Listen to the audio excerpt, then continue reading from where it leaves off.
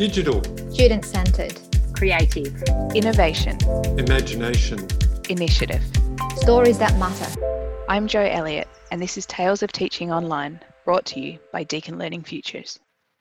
Hello everyone, and thank you for joining us for this episode of Tales of Teaching Online.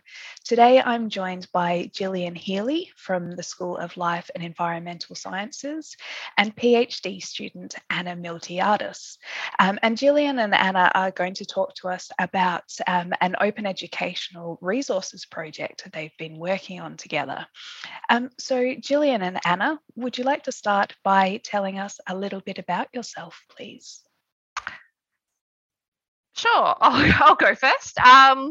So I am a teaching scholar, so teaching focused academic in the School of Life and Environmental Sciences.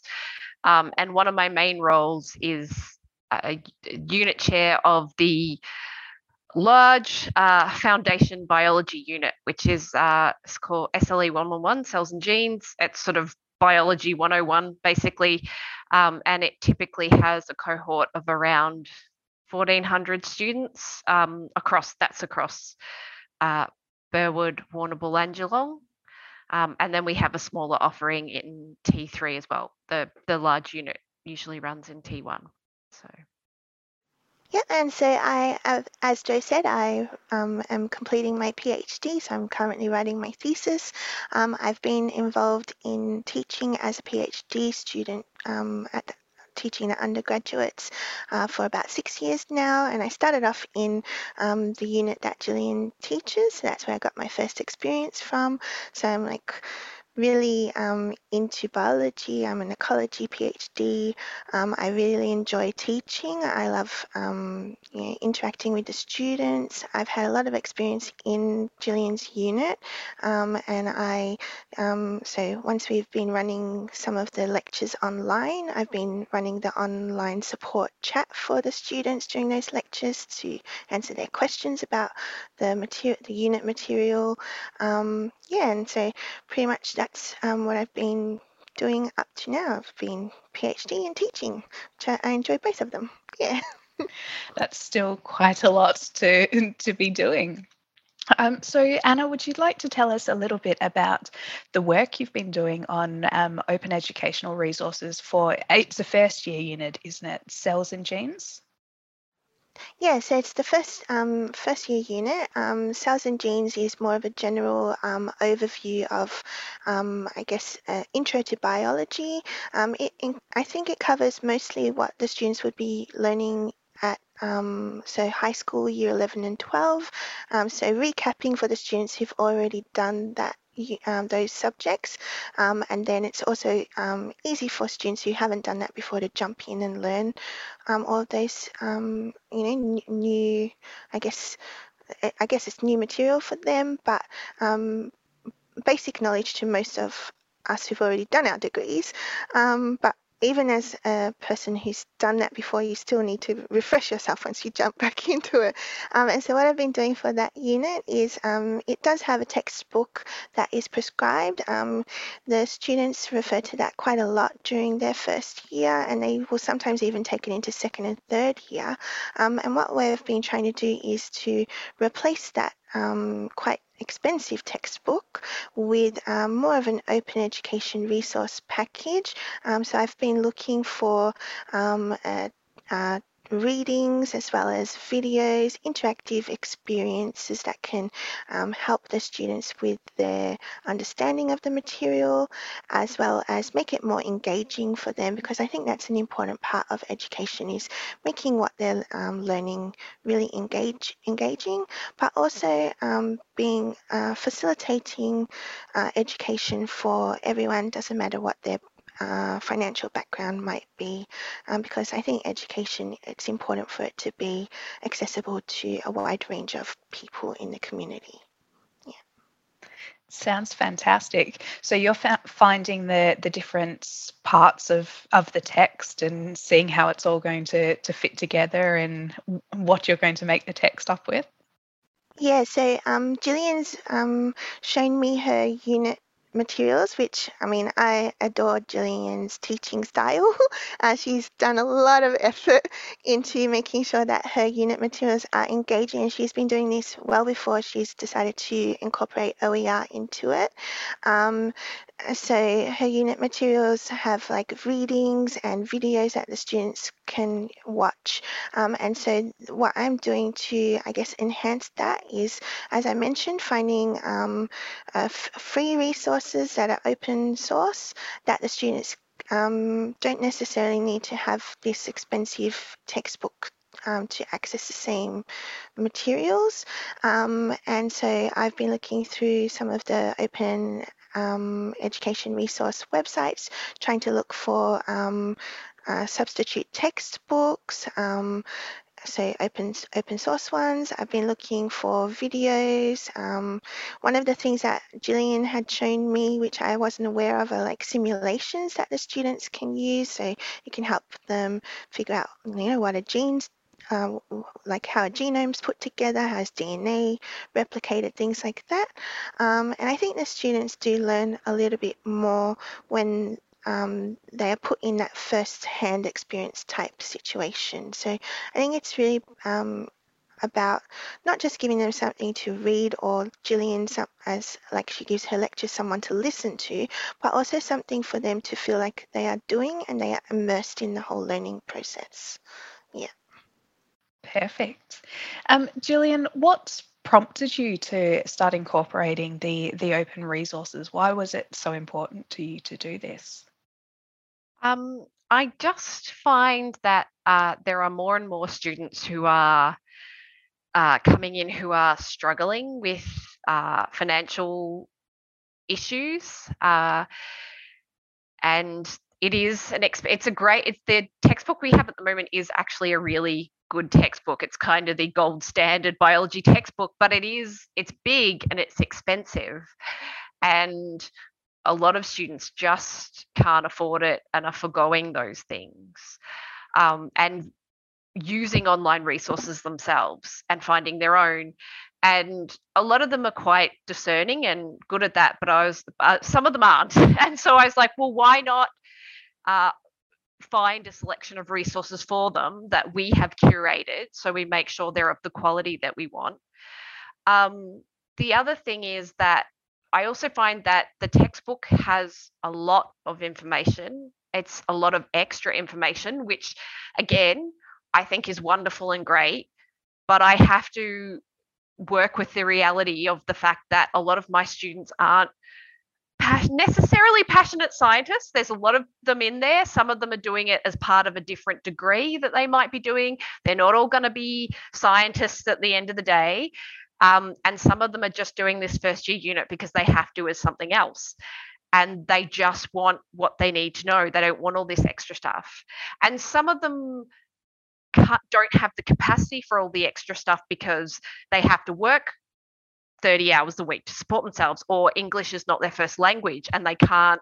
So they don't have the time and the energy to devote to all this extra stuff that I'm like, oh, that's amazing. They should be reading 15 hours a week on the extra. And it's like, well, that's not realistic and it's not fair. So why not give them the nuts and bolts that they need, and then you can have that extra stuff there for the people that want it, but the ones that don't want it or can't use it are just getting exactly what they need. I think that's a wonderful approach, and just so focused on the students themselves and what they're all trying to get out of their study experience, and thinking about how we can best facilitate that. Anna, can you tell us a little bit more about what the process has been like? So you said you'd been looking at some of the open education databases to find different resources. How have you been going about choosing what's appropriate and making some of those decisions? So as I have been supporting the lectures, I know pretty much what's expected of the students to know, from day one to exam, end of trimester exam. So as Jillian has also mentioned, the textbook that's prescribed now is very detailed, very complex as well. It gives, I think, sometimes too much information for the students to focus on what they actually need to know. So what I look for is not only does it cover the information that the previous textbook covers, I also look for that it's a little bit simplified. So students who haven't learned this information before can jump in and it's quite clear to them. But then I'm also looking for some extra information that can be for those students that are a little bit more either interested or dedicated, and do have a bit of extra time and are curious and do want to explore further.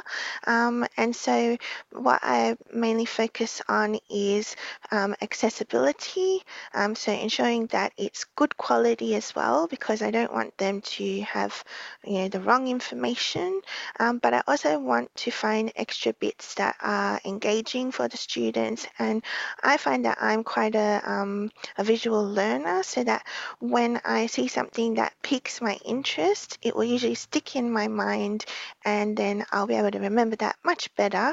And even if the information I need is slightly tangential to that, because I've got that grabby bit of memory to guide me, then I'll be like, oh yes, and then that next bit was this. And so I think that really helps the students when I'm choosing material, is to put myself in that position and say, does this enhance learning and does it also engage the students? And so I try to find a bit of a balance. And I was a bit lucky that I got to do a session with one of our staff members, Angie, who helped me find a few, like Jillian gave me some good pointers, and then I got to do a training session with Angie, who showed me all these different tips and tricks of where to find open access resources, and how to discern which ones are actually good and which ones maybe need a little bit extra work, yeah. And so I think that really helped me a lot. So I think it's really important, not just to be taken in when a website says, oh, this is open access. You still need to see, is it good quality, and does it meet my requirements, but also is there a catch for why it's open source, or is it actually because they want to enhance learning? Yeah. Some good tips there, and it sounds like there's a bit of support there for people who might want to explore some open resources for their teaching. What advice would you give other teachers who are interested in exploring using open resources? Jillian, I might go with you first. I guess we should give a big shout out to Angie Williamson from the library, because she is the champion of open resources. And I would say, as always, the library are wonderful with stuff because they know where to look. They can help you with the searching and also with the copyright side of things, which is really important. They have a whole copyright team who can help you sort through that kind of murkiness. The other thing I like about the other sort of tip I would say is that looking for resources that are, in terms of copyright licenses, if you can find the ones that are Creative Commons that allow you to edit, then that it comes down to that thing of, like Anna was saying, a lot of the open resources are relatively simple, and that's good. Sometimes they can be too simple. But that's not a problem if you have the ability to edit. You can add in your own bits. And I have another colleague who's working on a open education resource for her Unit 2, and she's an ecologist. And the open education resources are often North American, so they're very North American focused. And so she is wanting to put in a whole lot of Australian examples. And so because it's an editable product, she's able to do that and just sort of slip out the North American example and put in her Australian example. So getting a little bit of training and knowledge on that copyright side of things, and then knowing, oh, okay, this is, if I use this one, I can modify it to the way I would like it. Yeah, I think that's probably the biggest thing I would say. Yeah. Anna, any final words of advice? No, I just want to second what Jillian said. If you've got some stuff at your, I guess wherever you're working, that can give you some training, definitely take that up. I think if you've got a support network who can help, double check and ensure that your sources make sense or the material makes sense, that's always good to do as well. And yeah, as Jillian said, if it's editable and most of it's making sense, just pop in the little bits that you think will enhance your students' learning. As Jillian's doing on her unit site, she's putting in all these bits and bobs that will not just a reading, not just a block of text, but all these extra bits that will enhance the students' engagement as well as their understanding, because we all know that if we're not interested in something, we're not going to pay attention and it's not going to stick in our mind. Yeah. Wonderful. Well, thank you both so much for joining us today and telling us about what sounds like a very exciting and valuable project, and of course, some wonderful words of wisdom for anyone else interested in starting. Jillian and Anna, thank you very much. Thank you for having us, Jo. Thank you for having us. It was really fun.